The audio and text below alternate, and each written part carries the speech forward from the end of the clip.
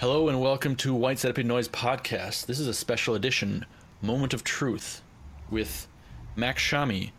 We're going to talk about your project Kufar and give you a chance to educate us on the historical, personal context of the project and set the record straight on some things. So, welcome, Mac.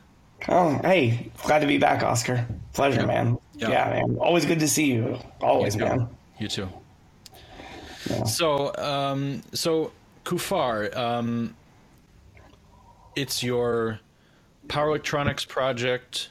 It's been active for, it was one of your first projects, dealing with your Lebanese heritage and history of Lebanon. I'm very ignorant to the topic, as I assume and know the majority of people watching this are. So tell me what you got and break down the project.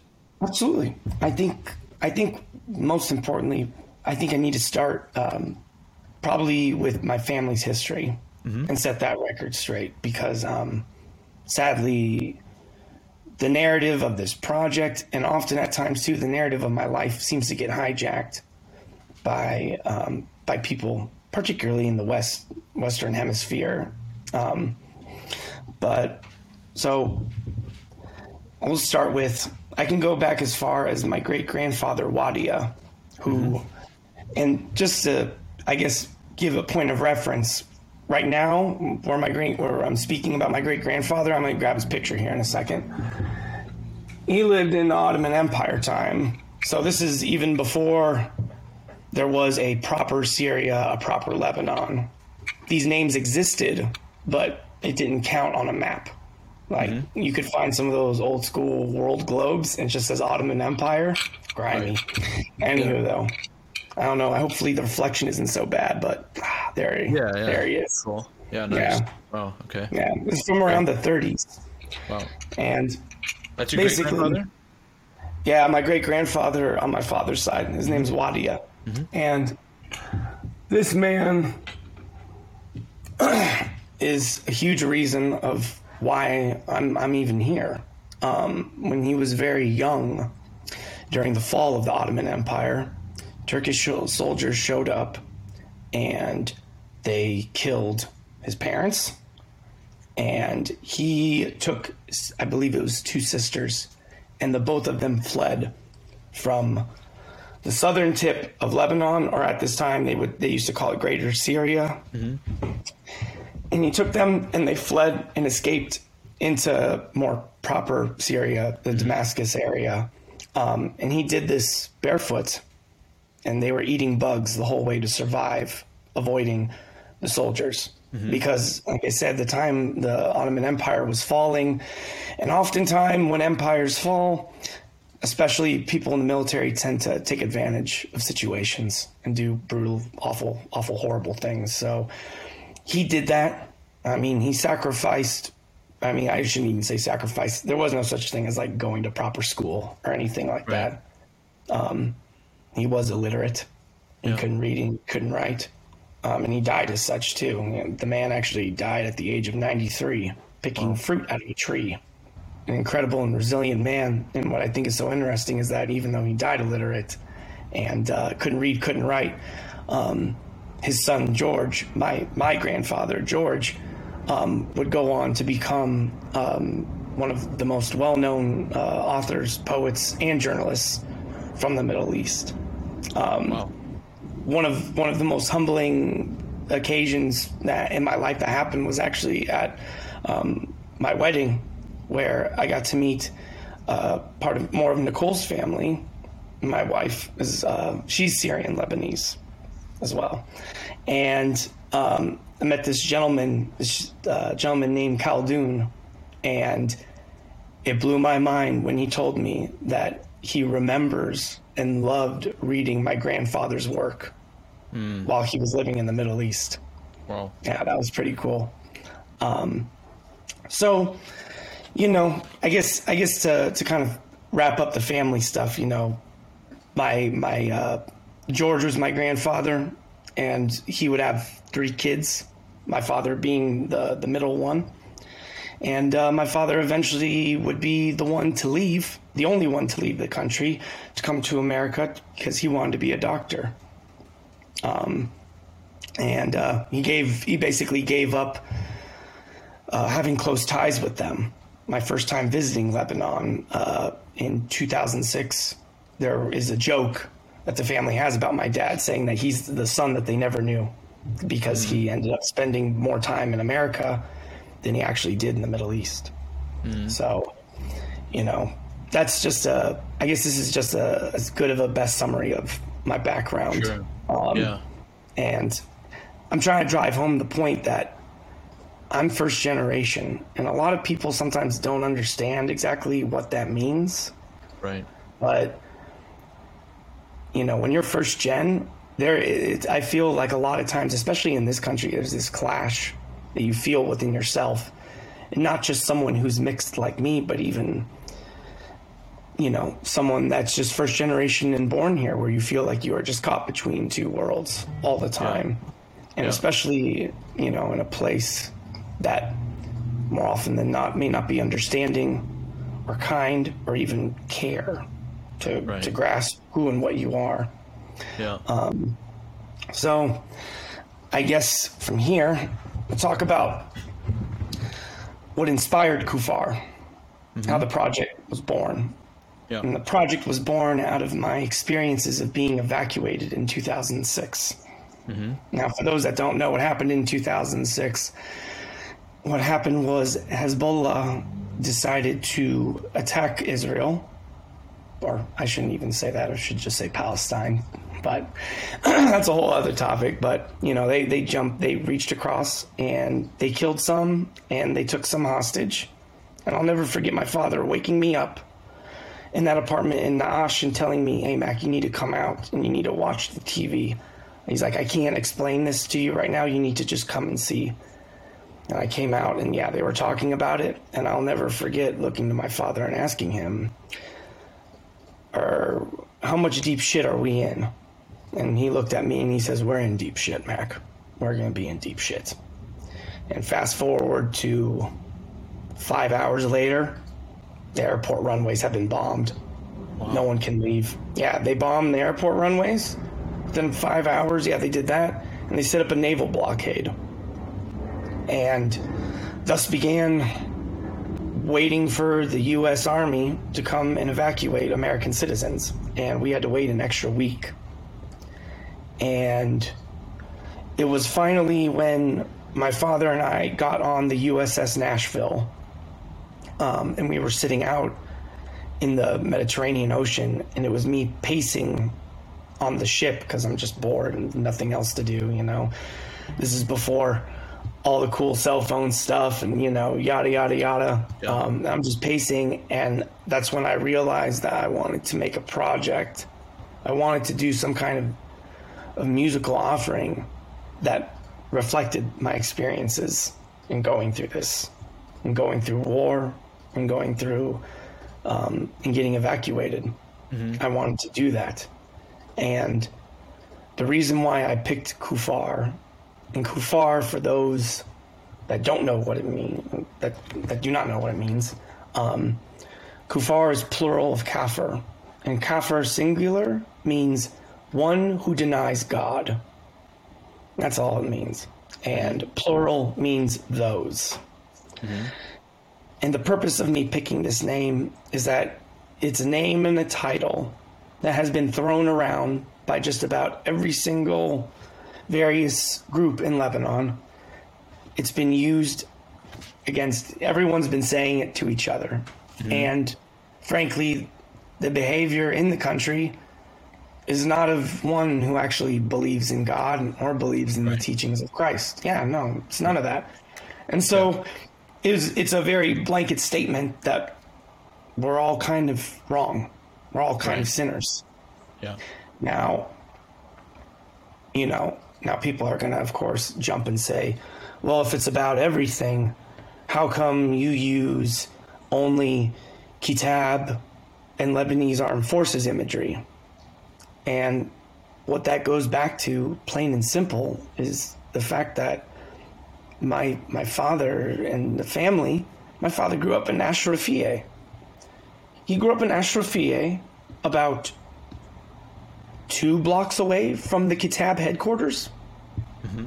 My grandfather, George, was a big Kitab supporter, helped set up press events because of, obviously, he was a journalist, author, had those connections.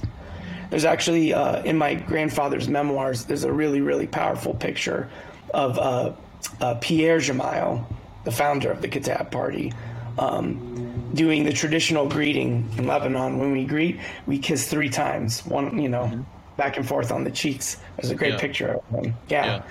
And, before I get into talking about the politics itself of those parties and whatnot, the way that I've tried to put them in the project is very much say how, like, Kendrick Lamar talks about gang stuff. Right. Because the fact of the matter is that you get born into these things, and it's not like you have a choice in it. So what you grow up hearing, it's what you grow up, seeing around you. It's not something that you can just flat out deny. How do you turn your back on your world? Right. And now that's not to say that these people are saints. They're fucking like war criminals.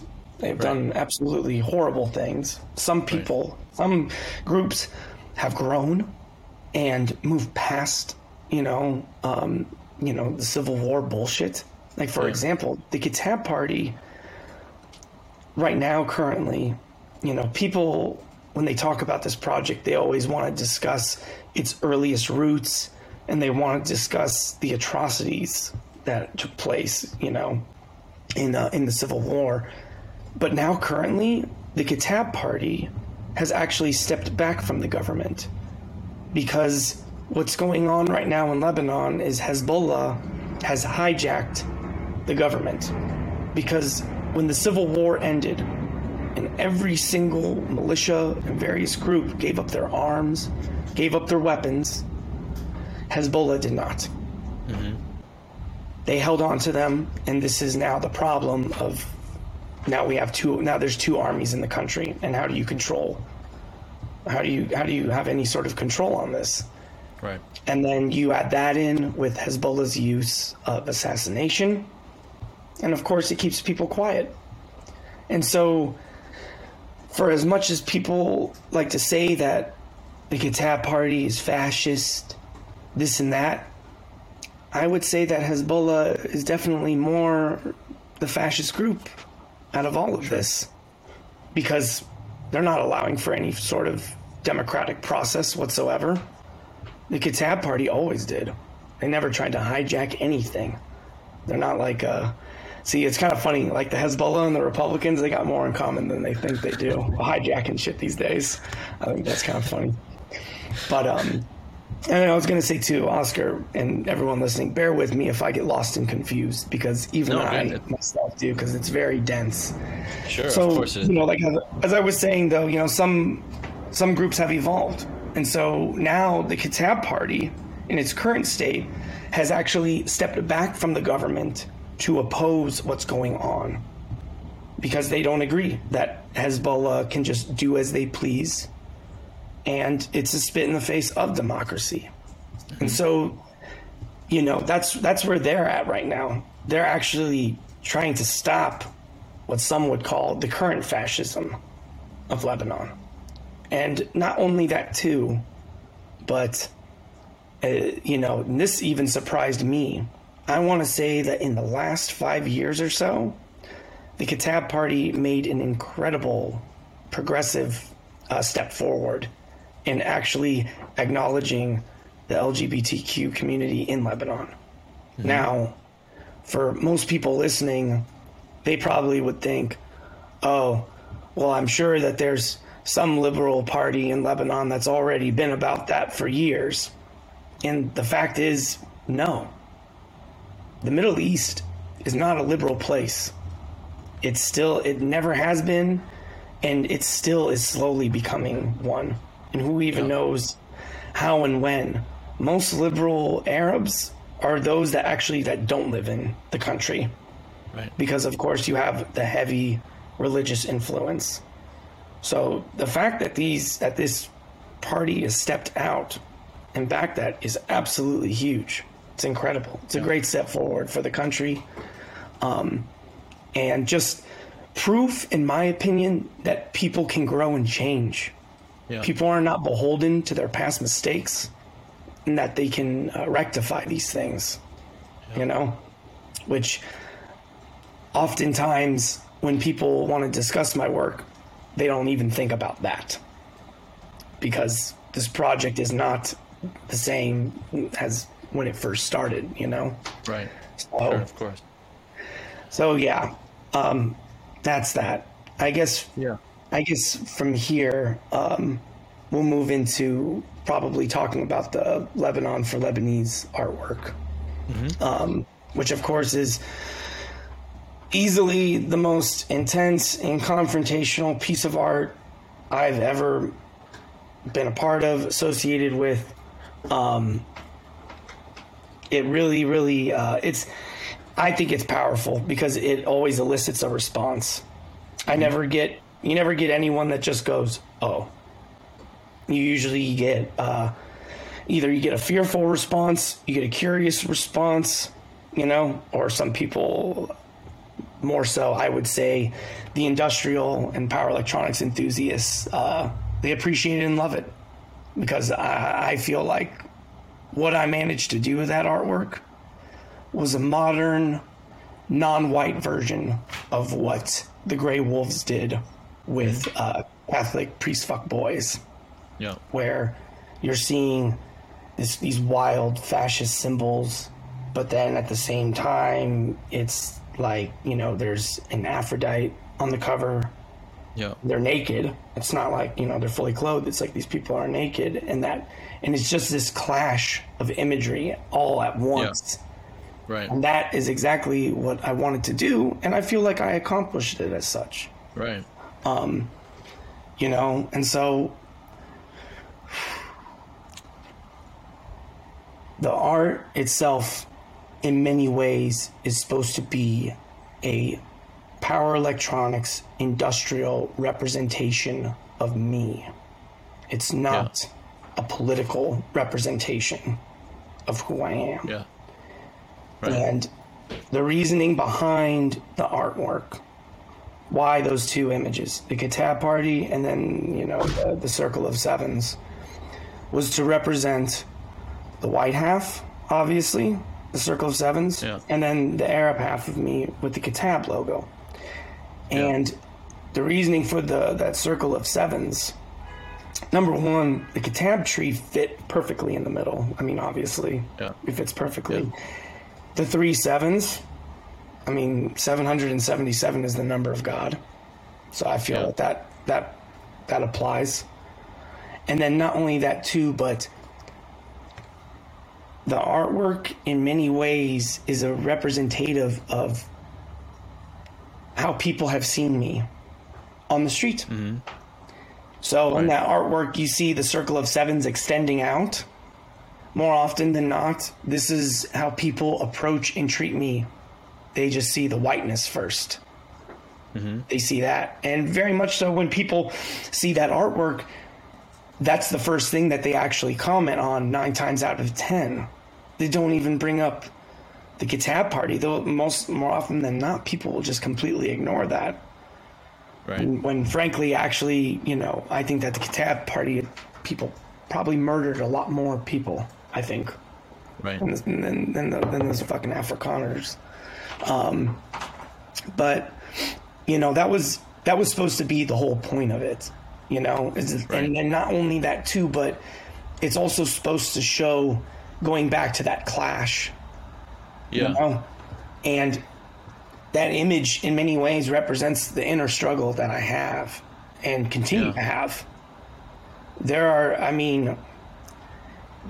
being mixed is not just something that you oh, okay, I just wake up and yeah, it's like this is what I am, and I'm just gonna be okay, Right. and I'm gonna keep. No, it's a process that you carry with yourself for the rest of your life, and I Right. feel that sometimes and I could be wrong, but I feel as a mixed person that getting to know and understand myself has taken me so much longer than I Yeah. possibly thought that it would. And then you mix that in too with, I remember, I remember like a decade ago, I would have these moments where I wish that I was just Arab. I used to have these moments all the time where I'd hate myself for, not being full. But, Yeah. To quote one of my favorite authors and poets, Khalil Gibran, he taught me you can't live half a life. You can't. I mean, people will ask, of course, oh, what are you? And I'll tell them, people ask me what I am, I will always say that I'm Arab first. Because at this point in my life, that is what I feel closer to. Yeah. That side of me makes the most sense. And frankly, that's where I feel the most comfortable. And a lot of it goes back to my first time being in Lebanon. My time in Lebanon compared to my time in the States is unmatched.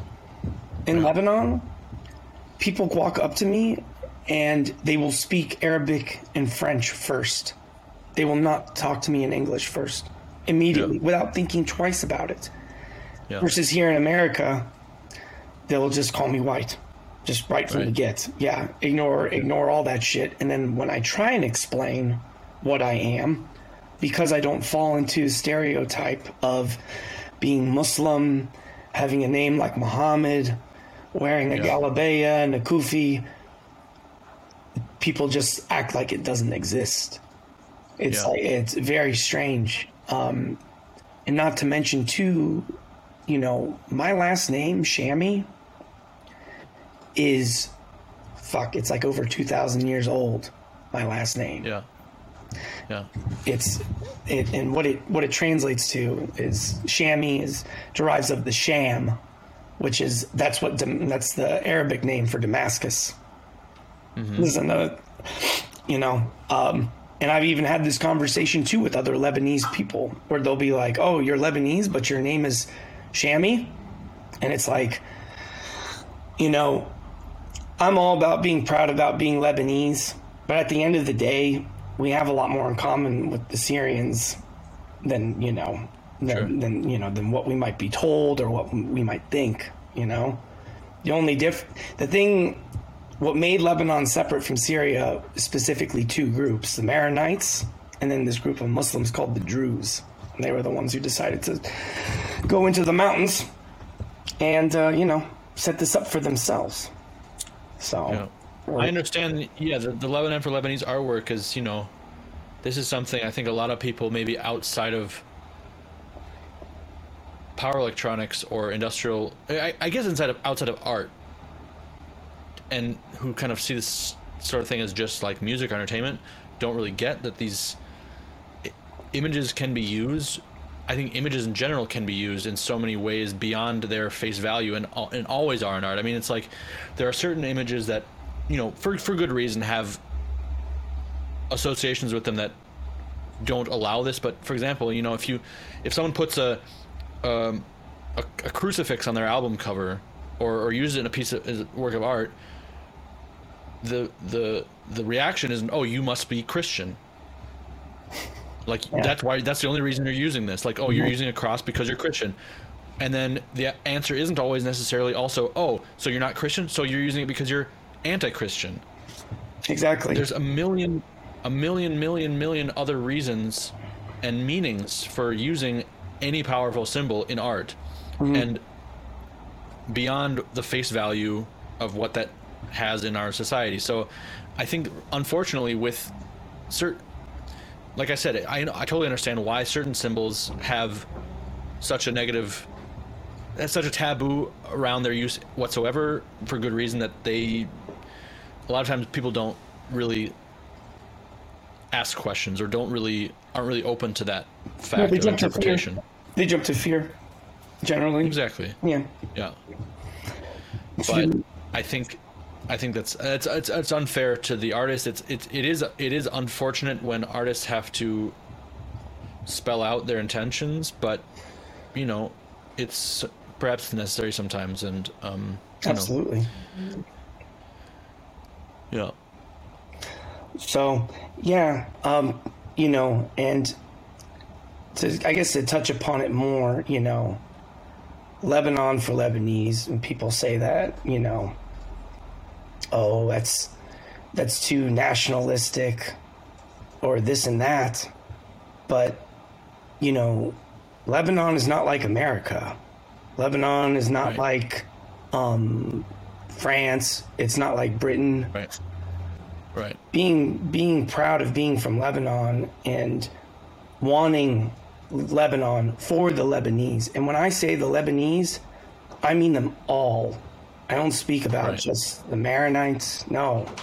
And this is what really annoys me the most, is that a lot of people want to talk about this stuff, and yet they can't even name like 5 religious groups in Lebanon.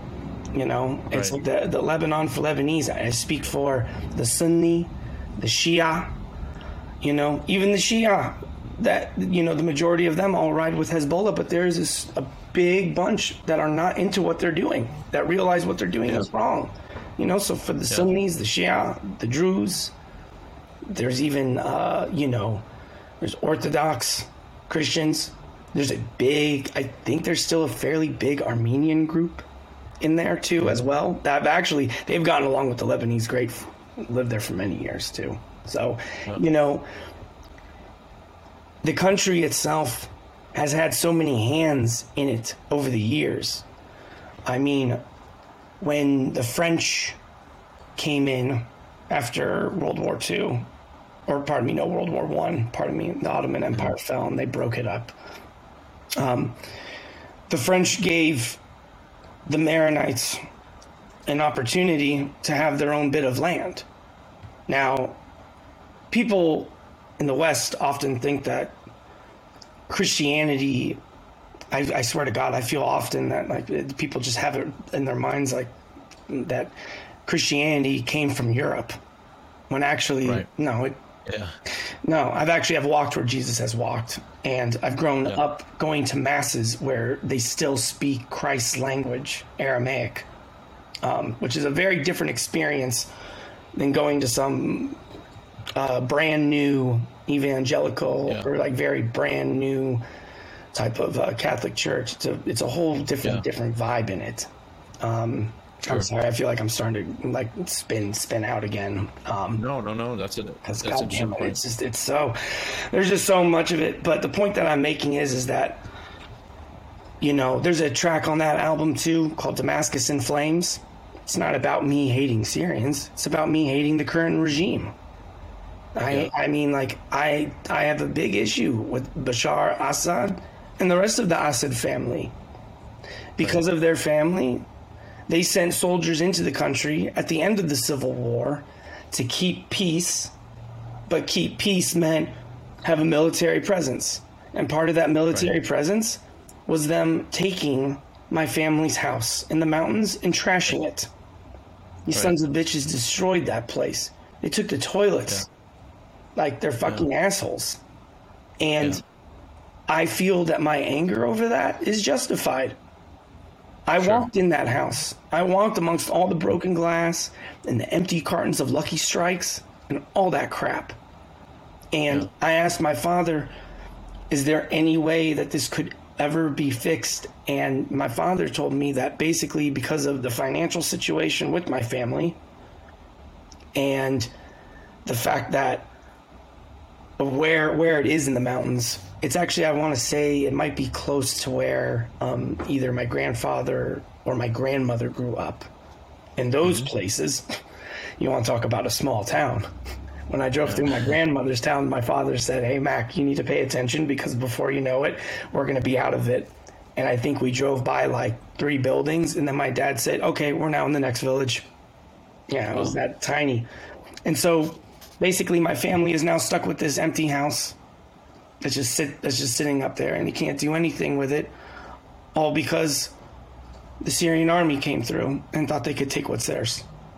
Right. You know? And so, Yeah.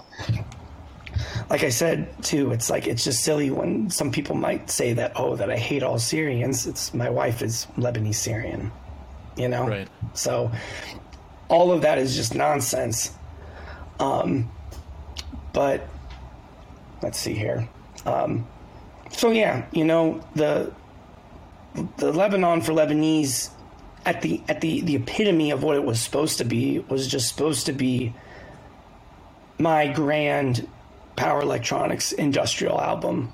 You know, I wanted it to be reflective of the culture and for the culture. You know, like West Side Gun always likes to say, he always likes to say he does stuff for the culture, et cetera, et cetera. Yeah. That's what that was. That's what it was. Yeah. It's not a political statement. Right. It's supposed to be something much more deeper and much more introspective. Right. You know, like I said, it's supposed to be about the internal conflict of myself being mixed. It's not about me running around like, you know what I mean, making stupid hand motions and wearing the same outfits as some fucking people. It's just silly. It's just silly. No, I understand. I understand that usage, and I also understand why it's, you know, provocative to people. But I think that's. I think it's a false reading of your project, of the intentions. I also think, you know, you were doing it in some way to be provocative. You knew this would be. It's power electronics. Make a strong. Yeah, exactly. It's industrial. All the OGs always did that. That's what they did. I was just following them. And, you know, if someone wants to run up and say that Mike Dando is some fascist racist, that is just the most ignorant, obnoxious thing ever. Especially after meeting with that man and taking the time to discuss the album, too, with him. Yeah. I mean, but, you know, some people you just never will be able to convince or change, you know. Right. Some people aren't really interested in the conversation, facts, but yeah. And I think what needs to just really be emphasized in this moment is that, and this is why we're doing this, is because it's just about reclaiming the narrative. Yeah. You know, like for sure. I never thought in my life that I would be reading about, say, white people who've never been to the Middle East say what I am and what this project is and what's good with everything. I mean, like, I never thought that some people would have the gall to ever talk like that, but I guess even in the day and age of Donald Trump, anything's possible from all sides. Yeah. People, they can just say whatever they want and speak on anything and have it be truth, even though they've never been, let alone spoke or talked with someone who's Lebanese, you know. And and this is reminding me, I really want to take the time to remember that, to mention this. There was a gentleman named Khalil Jabara, and this story has been overlooked. No one ever talked about it, but for quite a few Kufar performances, we would play the sample talking about this poor guy who was, he was a Lebanese Maronite, just like me, and his family lived, I believe, in St. Louis, and they lived next to this white guy who hated them because they were Arab. He had a problem with them. He would call them Muslim, say all these, Islamophobic shit. And even though they would try and explain and say, hey, like, we're not like that, he didn't listen. And of course, in very typical fashion, the family, they tried to call the police, and the police ignored them, thinking, oh, what's the worst thing this guy's gonna do? This guy ran over Khalil Jabara's mother, and the cops still didn't do anything about it. And then one day, he walked up to the house with a gun, and Khalil Jabara stepped out, and he shot and he killed him. And then the cops finally did their fucking job and arrested that stupid son of a bitch. Yeah. Wow. Yeah. That's insane. And I used to play during the Kufar set, I think from 20 is right basically around the time that Sam joined, from I want to say 2015 up until the dreaded Varnish 2 set. That's where we played it for. We played that for about 2 or 3 years, but I think that inshallah for future live performances it needs to come back. I mean, like, I just think that this man's story is incredibly sad, and it could happen to me. This shit can happen to me. I've had people be like that with me before. Sure. Yeah, absolutely. Yeah, I mean, I'm sure. I mean, like, anti-Arab sentiment is at an all-time high. It's always been like. I mean, it's always been like that ever since 9/11. It's always kind of, it's always been like that. I'll never forget. I think this was 2 or 3 days after 9/11.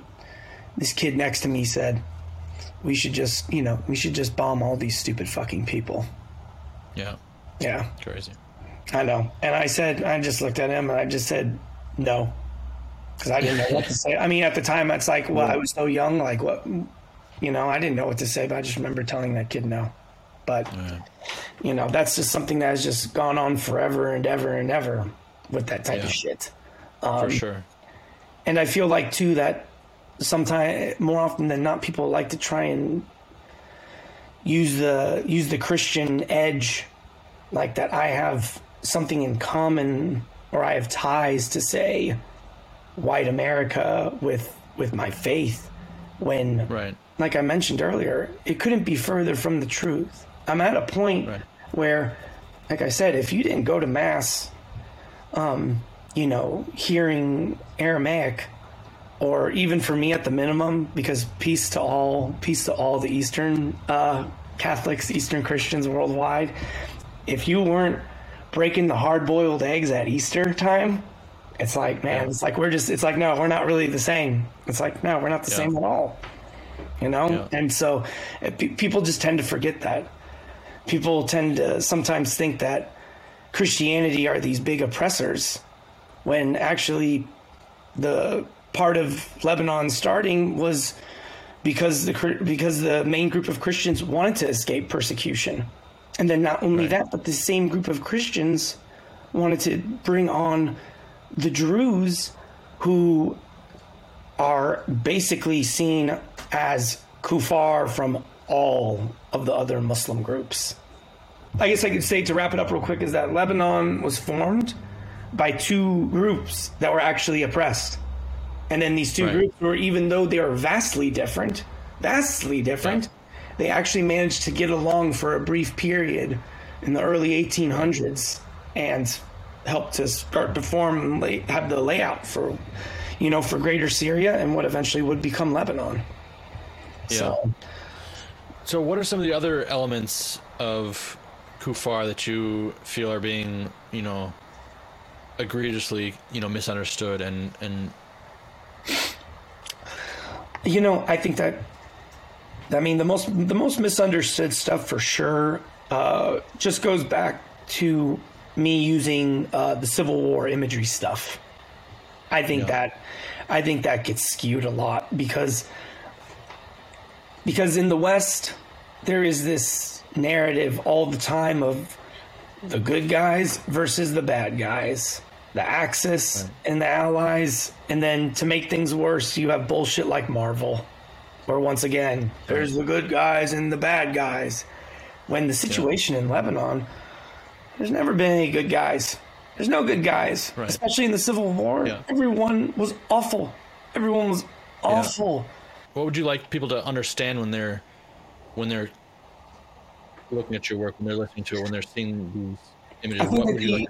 They need to understand, and this goes back to what you had mentioned, I had mentioned earlier about the Kendrick Lamar, example. My people are tribal, like that's just who and what we are, and sometimes we side with stuff like from the get that we may not know. Because when I was growing, you know, when I was first like really starting to understand Lebanon and this and that, I had a very biased view on things. I'll be honest. Of course, I want to think that my people are the best, you know, that they, you know. But the fact of the matter is that no, they're just as bad. It's like going back to that first conversation that we had. Don't meet your heroes. It's like, it ends up being a fucking disaster, you know. And in many ways, you know, the Lebanese have actually just they've disappointed me time and time again. Those living there, and those in power, and those that vote for them. When I'm not talking about the diaspora across America, or the diaspora in Africa, South America, Australia, etc. You know, I'm just talking about my disappointment with the, you know, the ones there. And people just they don't understand just how complex and difficult all of this is, and they just think, I mean, sadly, you know, the West just likes to try and simplify shit all the time. They like to do that. They always in the West they always try to make things a black and white issue, when more often than not things are always gray. Things are always gray. Of course. So, I mean, I'm not obviously going to say that everything is, but, you know, stuff when it comes to politics and constructions of culture, identity, governments, etc., tribes, all those things, they are much deeper than just they're good, they're bad. You know, it goes deeper than that, and I think that part of that issue is the fact that Arabs are passionate people. They're passionate people. They're very, very, very passionate people. I've always said we love like no other. Oh, dog, we love like no other, and when we hate someone, man, we hate like no other. It's just it's inescapable.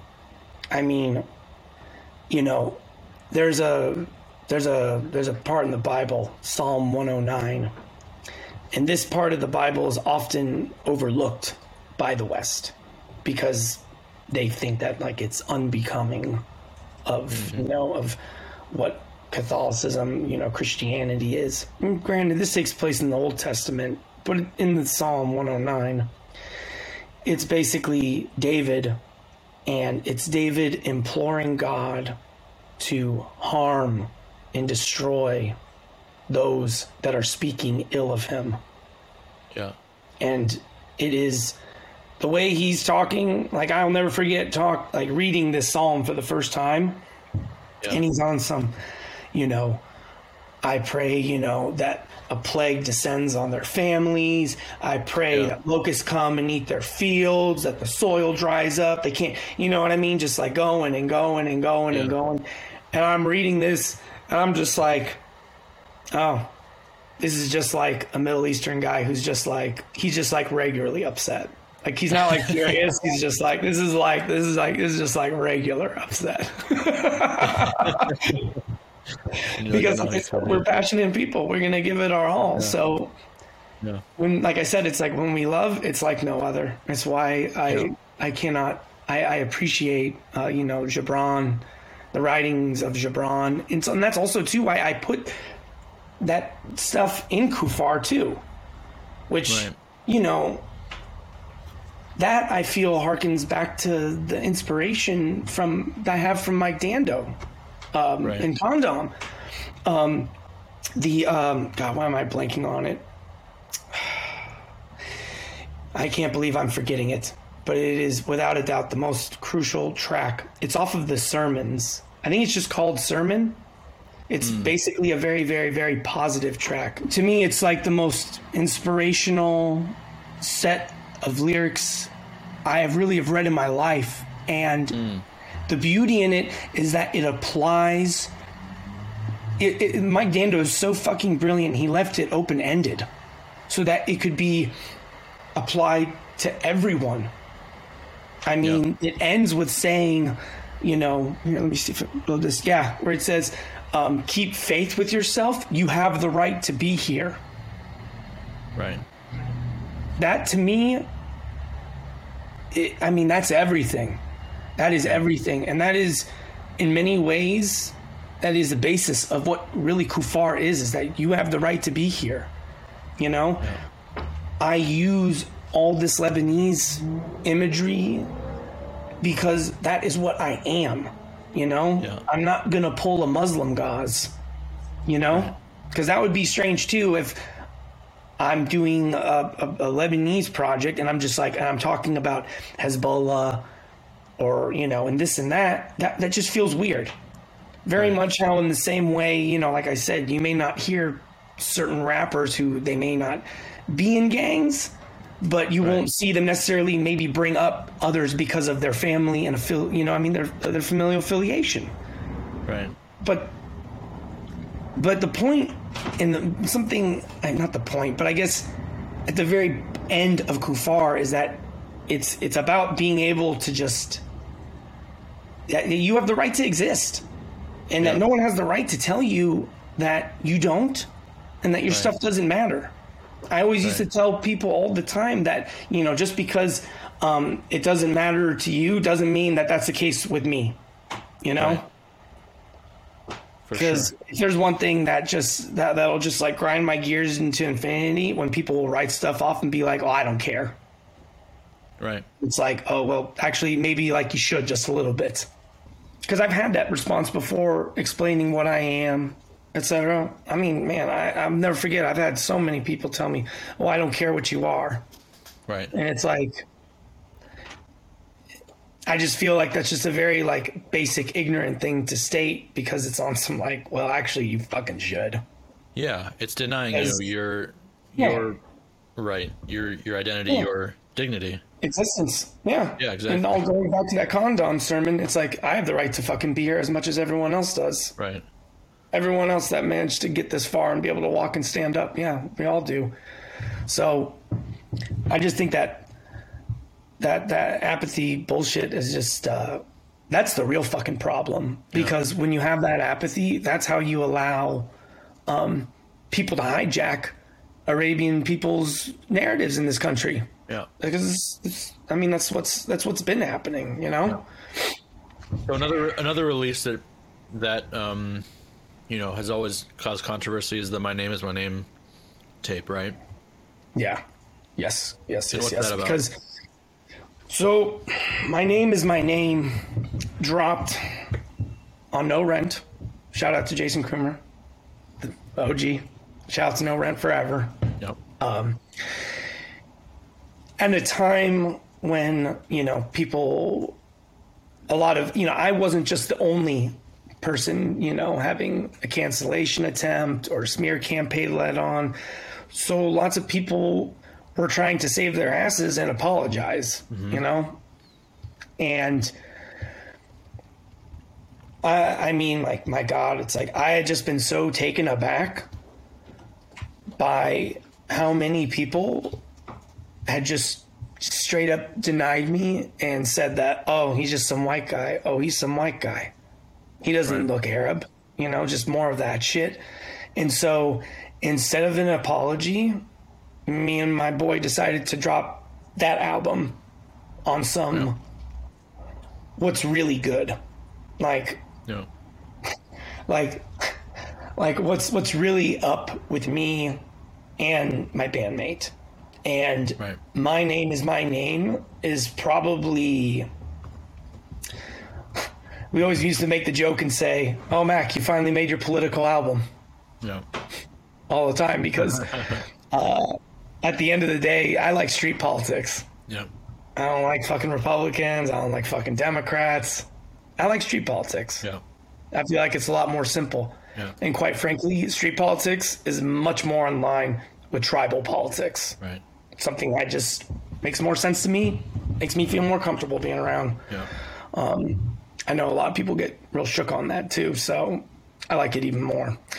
But anywho, we dropped My Name Is My Name. And obviously with the title, because that's what the album was trying to regain, was trying to take that back. And the album itself is just, the album basically talks about the entire attempt. the entire attempt to try and destroy and ruin me. And I mean, not only me, but my bandmate. People got so nasty in this. Someone tried to reach out to my mother. Wow. Someone tried to reach out to my father. Wow. And that album was me making it very, very, very, very, very clear that that me and my boy, we aren't some fucking power electronics computer dorks. Right. No. We're real people who have been through real things. And the album is basically just a big fuck you to everyone that, wants to, how do I put this? It's just a fuck you to people that want to deny my existence and then act like they have actually experienced or know more about the plights of their own people than I have. Yeah. When in reality, I have actually met very few people that actually have been through the plights of their own people, like I have, Right. with evacuation and being in a refugee camp for a day. Yeah. And so I made it very clear on that album, basically how things can be handled. Right. I don't like being that guy. I don't. I like to be a nice guy. The same thing with Sam. We like to laugh. We like the good times.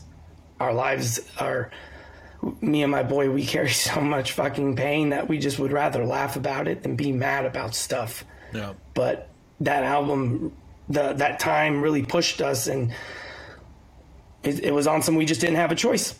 Yeah. We didn't have a choice. So, we dropped it. Album sold out. I probably need to repress it at some point. Yeah. But with some remaining leftover copies, Sam and I decided to put together a very special edition of My Name Is My Name. And I think there's only 15 copies. And the special edition, I decided to bring out some of the more ugly side of things that had happened during the album and after. And one thing that I need to make very, very, very clear, because it's been brought to my attention that some people are trying to, once again, try and take the narrative and, make it their own. Inside that document, or inside the envelope of the special edition, I decided to include copies of the false restraining order that had been thrown at me. Now, granted, this restraining order was given to me after I didn't want to see that person anymore. After I decided to end things because they were being toxic and, playing my identity and actually using my appearance against me. And I thought that was fucked. And so I tried to just get away, and they didn't want it that way. They wanted to get the last word in on it. And so I decided to leave all that stuff in there. Now, I'm not going to go into the details of what the paper, what they put in the paperwork itself. But the fact of the matter is this: the court case was thrown out. Yeah. They lost in court. They tried to stop me, and instead they lost. Yeah. Plain and simple. So the point that I'm making, all the paperwork that's been included is already public knowledge. Because in America, any sort of legal, any kind of court document, it's saved and it's recorded forever, and anyone and everyone has access to it. So all I did was just make that a little bit easier for some people. Now, some people are so dumb that they want to try and use what has already been disproven against me, which I just think is like funny and comical. Yeah. Not to mention, these are like, I feel these are the same people who scream abolish prison, but, oh, for this guy, let's use court paperwork against him. Yeah. It's really laughable, that stuff. So I just wanted to set the record straight on that paperwork in there, because I wanted them to see how fucking ugly and awful it was. Yeah. You know, because I feel that I feel like that the actual paperwork reflects the pain of the truth of that whole experience. Yeah. So that's why I left that paperwork in there. Yeah. Plain and simple. And the fact was, I was found innocent. Yeah. And the judge decreed that neither of us were to be speaking or be in contact. Right. And sadly, that didn't stop them for still trying to get at me. Right. And they ended up enlisting the help of some dorky fucking DJ. And, they did a big write-up. And eventually, Sam and I had a conversation with them face-to-face, and we squashed stuff in a very polite, mannerly, gentlemanly type of way. Yeah. You know? Yeah. Made it very clear about who we are. Right. But I will say this, though. The person who did this write-up, I will never forget. He did actually tell me, because I asked him, I said, why would you not want to ask? I said, do you feel that an Arab man's word is less than that of someone else? And this guy actually said yes. Oh. Never forget that. Never forget that right then and there. Yeah, he said that in the mission. Uh-huh. Wow. Yeah, I'll never forget that. I know, right? That's a trip hearing that from some guy, from some, I want to say, he's Indian. I don't know exactly what the background, tribe, etc., but yeah, that was a real trip. That was a real trip hearing that. Yeah. And so that's what that album, My Name is My Name, is just all about. It's all about all that madness. Yeah.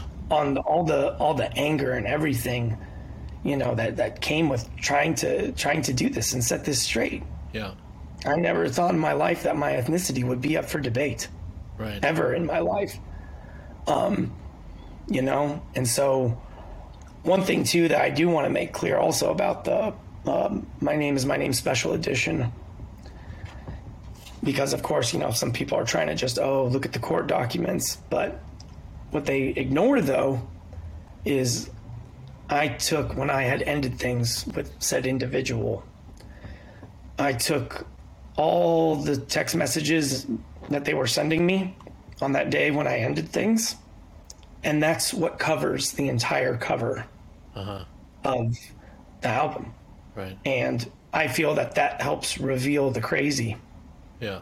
Because, they said that I used them so I could feel more brown. Wow. Okay. And, I quite frankly think that simply me being evacuated, that's enough. Like, fuck skin tone, man. Fuck a skin tone, dude. It's about the life experiences, dude. I've been through it with that shit, man. Yeah, it's very bizarre. That's unfortunate. It's just to deal with, or even that your existence or it's just a bizarre into question or being challenged, or that people outside of the context even think they have the right to speak on. I think that's the biggest problem, that people don't understand anything about it or about you, feel they have the right to judge you on it. I mean, of course, everyone has the right to judge and say what they want, but I think it's just ignorance. People like that shouldn't be really listened to. No, absolutely not. And not only that, but now, actually, this is great, because then this actually opens up, because there's nothing else really to say about My Name is My Name, but this does actually tie into another Kufar release, Minority Report. Mm-hmm. And the opening track, which I'm not going to say. Yeah. It's a really, really, really bad word. Yeah. And I know that some people take issue with me using Middle Eastern or Arabian slurs in my art, but right. It's just too bad.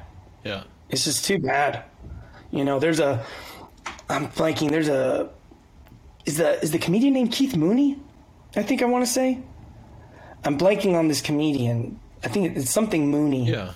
And Sam was explaining to me that it was during a stand-up of his, and he drops a hard R, right? Yeah. In his stand-up. Yeah. And the crowd all goes, and Mooney's response is, I don't know why, like, you guys are, like, tripping out. Y'all invented it. Yeah. And so I remember hearing that from Sam, and so that is how and why I decided to use Arabian slurs in my work. Right. Is because they existed. Yeah. Someone hated us so much that they decided to take the time to invent a word or a phrase to describe us. Right. And that is a big part of Kufar, is putting that out there. Right. I mean, I even put that in My Name Is My Name. I list those words, and I wrote, you need to know that these words are mine and not yours. Right. Absolutely. Yeah. And I wrote too, I think, I hope that they make you feel as uncomfortable as they have made me feel as uncomfortable. Right. Exactly. Yeah. And, that's on that My Name Is My Name, but I'm sorry, I'm jumping around. But going back to the Minority Report, though, at the very beginning, I found a fantastic sample where this guy is asking, what is the color of an Arab? What's the color of an Arab? And he proceeds to say, because if we're going to start talking about color, then it all goes back to white supremacy. Right. So the point that I'm making is, I guess with all of this, is that those that want to just put me in a category or say that, oh, you have light skin privilege, this and that, that's just you falling into the beliefs of white supremacy. Sure. And being the same shit that you're preaching against. Straight up. Yeah. It's the same type of hypocrisy. And I don't think that that's something that's going to go away. This struggle is going to go away, Sure. Because, when you're mixed, you will forever hear, oh, you don't look this. Right. Oh, you don't look like that. Right. Yeah. That's just an ongoing battle. And I feel that I can hope and only pray that in due time, that when people say that, hopefully that at some point, when they say that there will be consequences. Sure. Very much how so if, say, like, you tell someone a racial slur and they stand up and they knock, they knock you out over it. I have a feeling that should be the new standard for mixed people. Or sure. Even Middle Eastern people. Anyone that doesn't fit in the stereotype, that needs to be the new standard. Period. Right. If someone says that you don't look like something, I think you need to prove what you are. It's the same thing like someone calling you out on what you rep.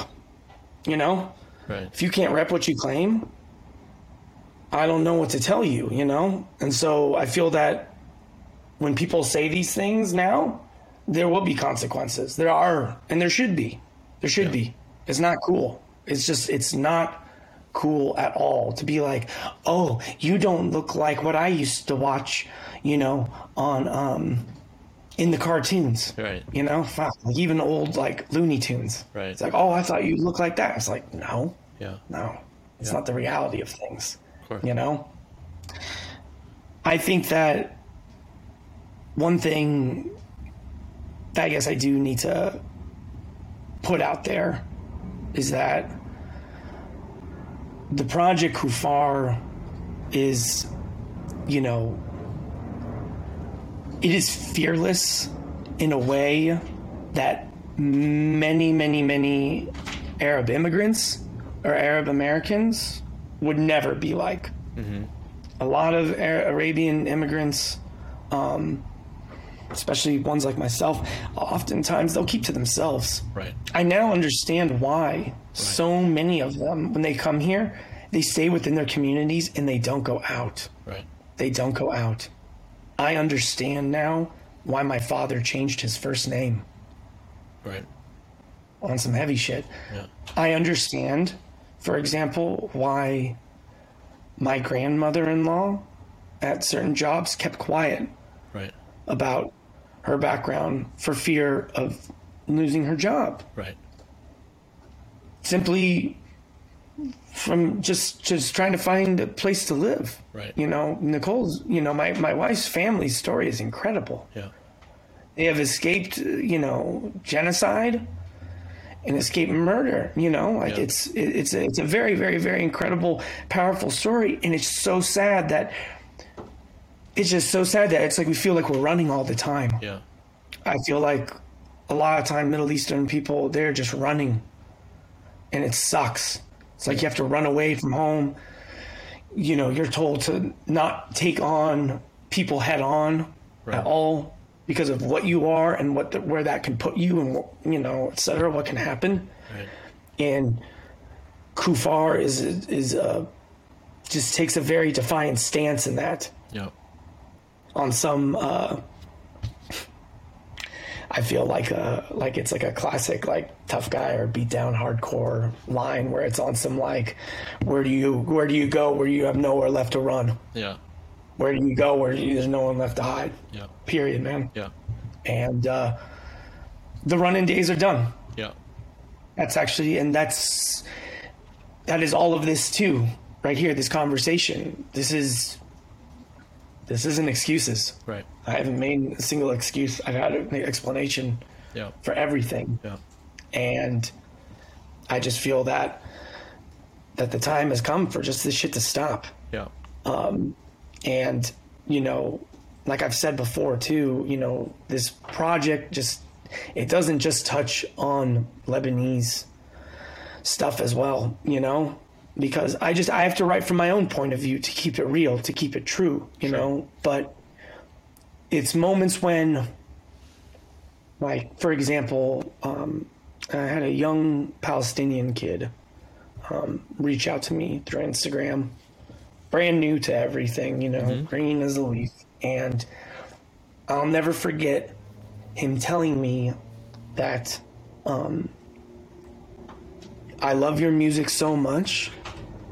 It's music like how that represents how I feel. Mm-hmm.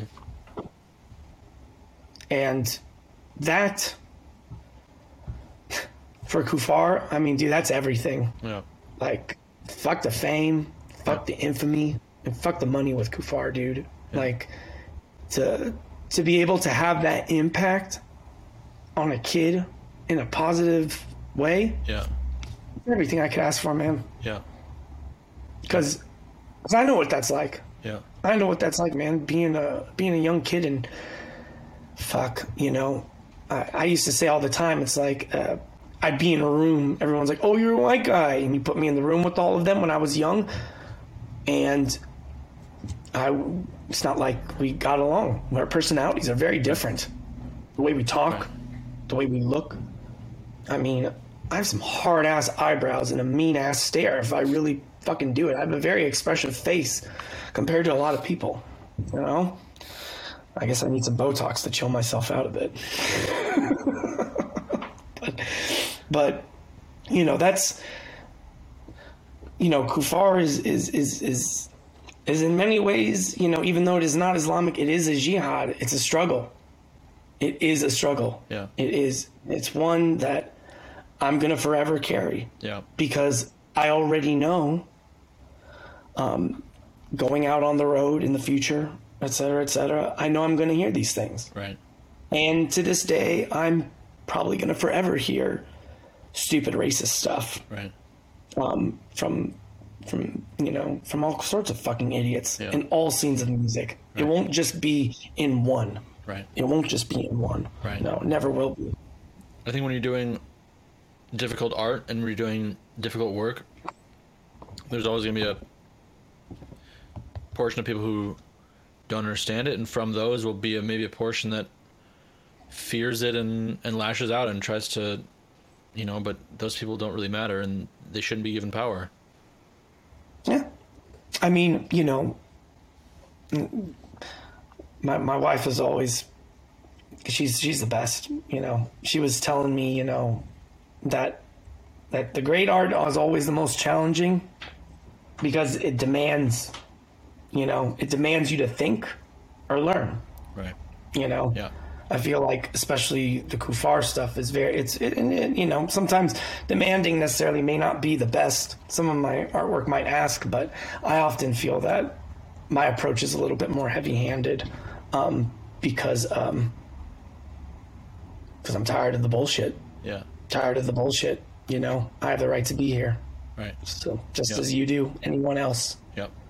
And so, and this is actually why too, as time has gone on, Kufar, I've used less and less of the Civil War stuff. Right. Because it's like, what's the use explaining? Right. Like, what's the, it's, and that's why the project took a more personal route. Right. And now my latest, album it's pro-Palestinian. Yeah. Minority Report 2 is nothing but pro-Palestine poems. Right. So that's why I laugh when people are like, he's a fascist. And it's like, well, I currently have the Kitab Party, who I think is great, and they're standing up against fascism, and then, right. It's like, it's that. And then I feel like, how do I put this? Fuck. I just feel like this, I don't want to say I feel like the fascists are coming for me, you know what I mean? But it's like, I feel like, how do I put it? It's just, I feel like I experienced my own forms of it because they're like, no, it needs to be like A, B, and C, or actually, no, pardon me, that's what it was, is that, I'm being pro-Palestinian and standing up to the fascism that I see in Israel too with that album. Yeah. So that's where I'm just kind of very confused about all that type of stuff, I mean, I have Arab, ARAB, tattooed in my hairline. Yeah. And the fact of the matter is that word and fascism, it doesn't work. Right. It doesn't work. It doesn't work. Sure, if someone wants to say that a king is a fascist, fine. Go ahead and say that. But never, ever, like what we have seen in the history of Europe with the rise of fascism across the board. I'm not just going to say Germany. I'm going to say across the board because there were so many different countries, that had that. You don't see that in the Middle East. Not once. It's either kings or it's pretty much basically kings, just about. Or, Lebanon, they had their attempt at democracy and it fell apart. Yeah. And, so, it's, I'm sure, it's going to be an ongoing battle, but I think that, this is doing this with you, Oscar, and I really thank you again for having me come on board and be able to talk about these things once and for all. Because I feel like when you try and you write something on the internet, like you do an explanation, people cherry pick, people screen recap, and then they just make fun. Right. And in this instance where I'm talking with you, Oscar, about this stuff, they can't take my narrative away from me in this instance. Right. They can't. Right. They can't take it. twist this shit around. Right. And this is what I'm hoping. Yeah. Because, you know, this isn't just about, like I said before, this isn't just about me at the end of the day. This is about anyone else that is in a similar position like me that wants to try and do, you know, challenging, interesting art, you know? Yeah. I believe in art. I don't agree with everything. I mean, like, I would never be the one to go up and say, like, shatter the Piss Christ piece of art, for example. Do you know about that one, Oscar? Yeah. Yes. Yeah. Like, I would never. Do I agree with it? No. I think it's fucking stupid. But also, I have certain biases. But I respect the right for them to do it. Right. And that's fine. Right. Particularly, and especially, if it's coming from someone who, say, oh, you know, doesn't have the same sort of cultural attachment. Right. You know, as say, like, I would. Right. And so I think that people sometimes they have a hard time just accepting that, you know? Definitely. But it's good that you were able to set it straight. Yeah. Thank you. I mean, thank you so much, Habibi. You know, I really, really do appreciate it. I was going to say, do you have any